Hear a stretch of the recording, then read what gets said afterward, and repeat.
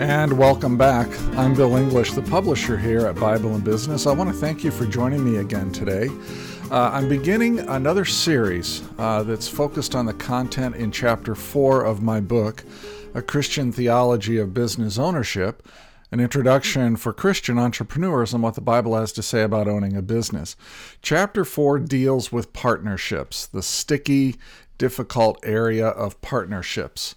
And in that chapter in the book, I go over 9 elements that build healthy partnerships and the 6 elements that kill healthy partnerships.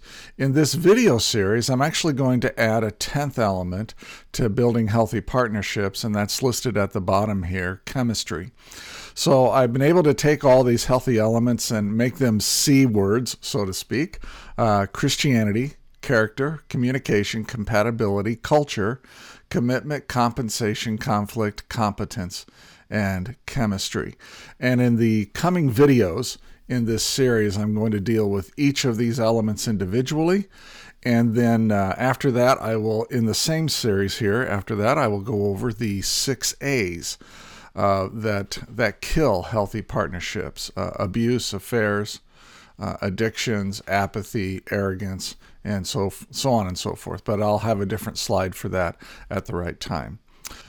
But before we get going, I'd like to invite you to head over to BibleandBusiness.com, which is my website, and it's also a resource center for Christians who own businesses. I'd love to see you go over there and take advantage of the articles and the podcasts and some of the tools that we have available for download over at BibleandBusiness.com. And while you're there, if you would, please subscribe to my newsletter.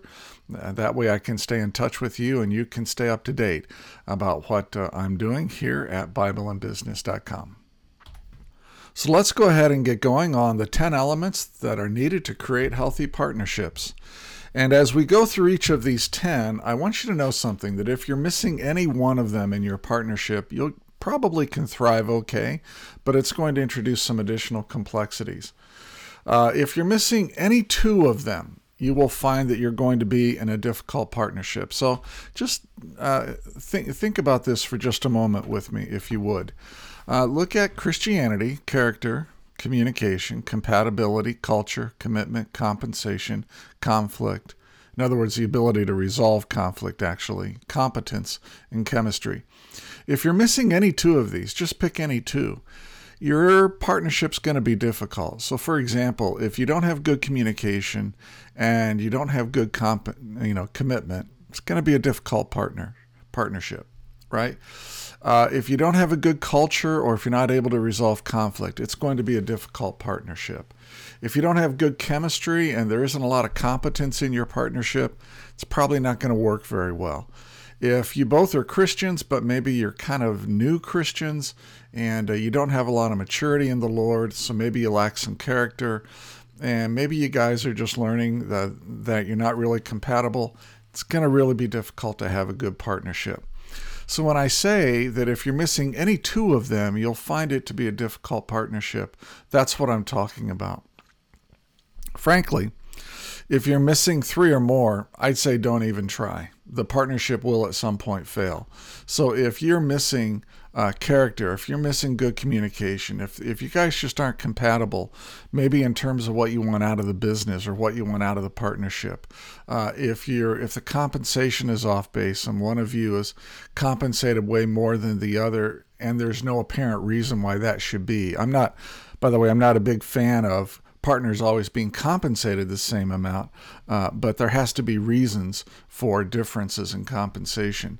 If you guys can't resolve conflict, if there's an imbalance in chemistry or an imbalance in competence, maybe one of you is highly competent and the other one is not.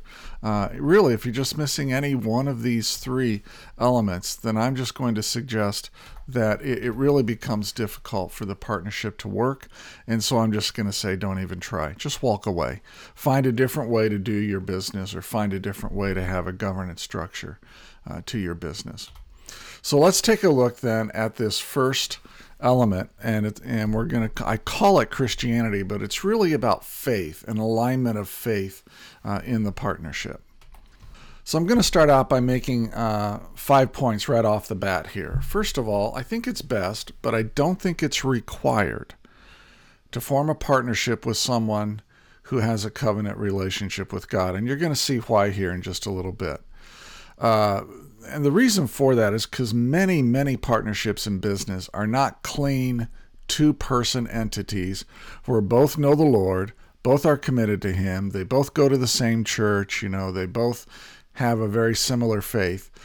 Most partnerships are not like that. And I think requiring your business partner to have similar theological beliefs, while that may be preferred, I don't think it's necessary in my view, and I don't think the scriptures require it. And we're going to see why here as we go through this video. Those with whom we have theological differences might make great business partners. This is really the other side of the previous point. Requiring your business partners to have similar theological beliefs, I don't think is required, and I don't think it's absolutely necessary, although they do have to have similar values, right? And that's so the fourth point states it just from the other side. They don't have to have theological unanimity in order to make great business partners. In other words, there can be theological differences between the partners, and they can still be great business partners. And let's remember that we're not forming a new church. We're not getting married. We're forming a business relationship. And that business relationship is probably as much contractual as it is covenantal. And we'll take a look at that here in just a minute as well.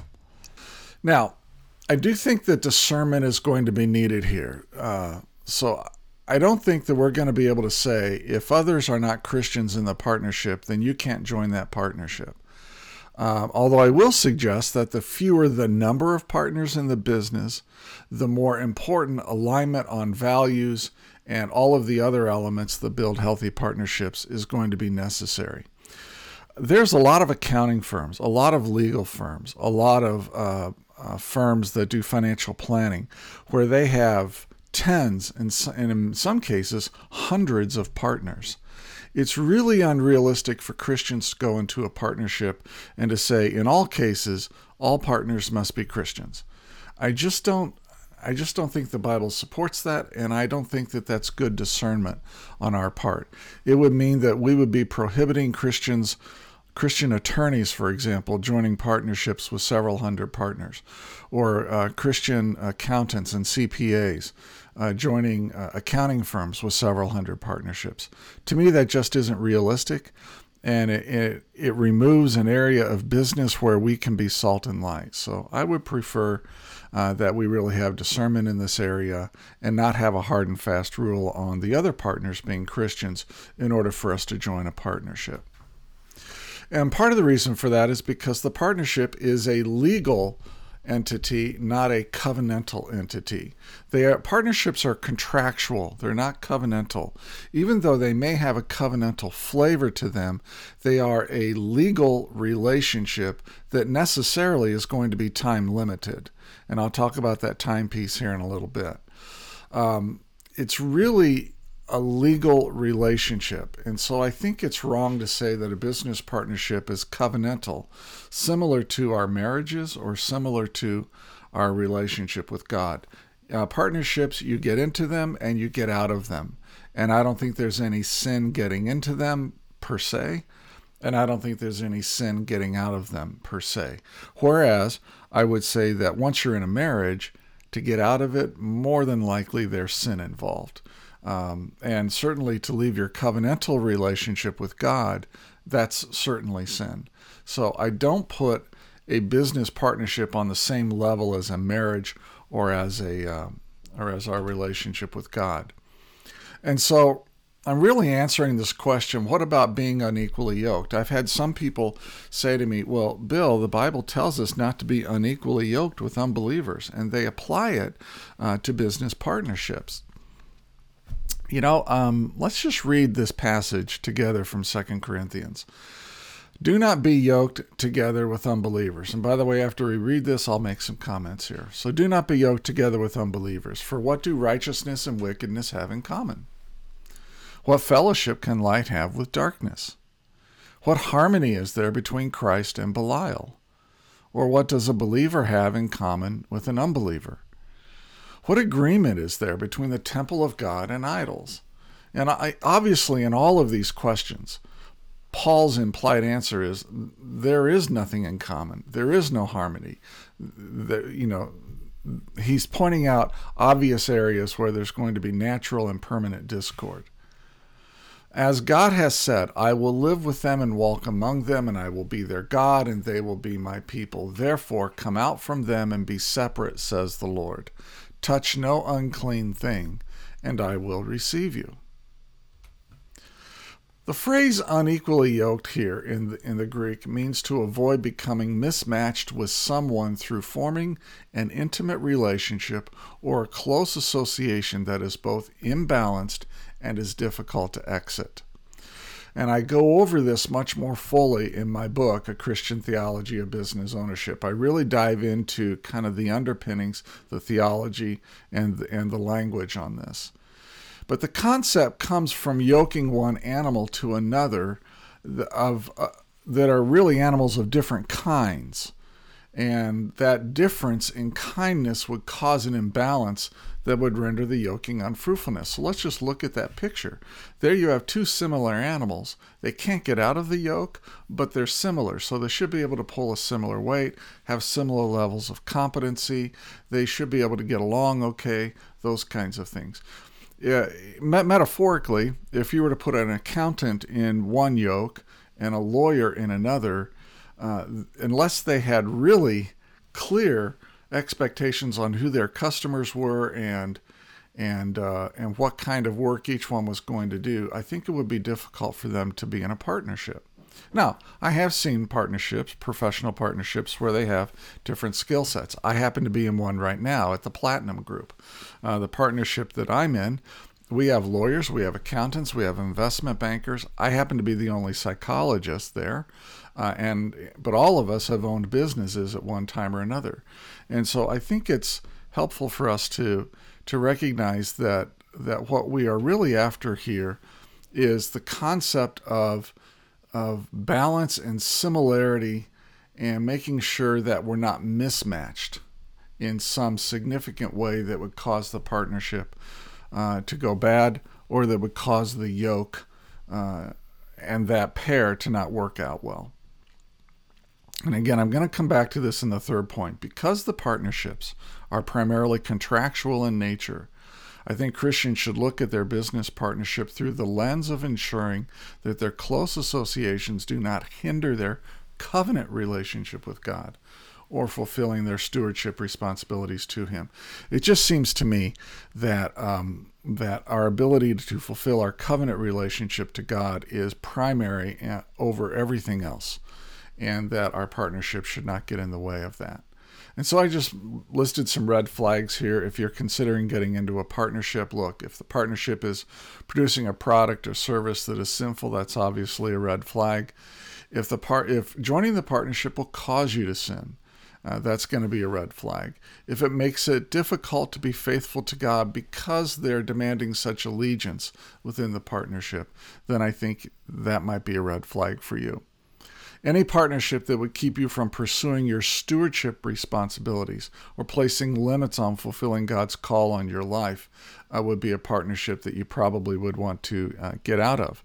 And again, partners who demand the business become the most important priority in your life, I think that would be a red flag too. We went over some red flags. Here are some elements that I think need to be in every partnership. You need to have a written, legally binding agreement with a clear and fair process to get into the partnership and a clear and fair process to exit the partnership. And it should not be onerous either way. If it's really onerous getting in, then it's going to be onerous getting out. So, for example, if it's going to cost you, $300,000 to join the partnership, and when you want to leave, they got to come up with $300,000 or $400,000 or $500,000 or whatever the value of your units are at that time, then it's going to be more difficult to leave. You want to have partners, and you want to have an agreement who will not hinder your covenant relationship with God. We've already talked about that. And again, make sure that your products and services pass biblical muster, that they don't cause others to sin, they don't cause your customers to sin. They don't cause you to sin. And you can look literally God in the face and say, my partnership did not cause me to sin or cause others to sin. There's also some undeniable truths that we have to realize about partnerships. And this is especially true in family businesses. Partners change over time. They just do. We all do. Hopefully we're all changing.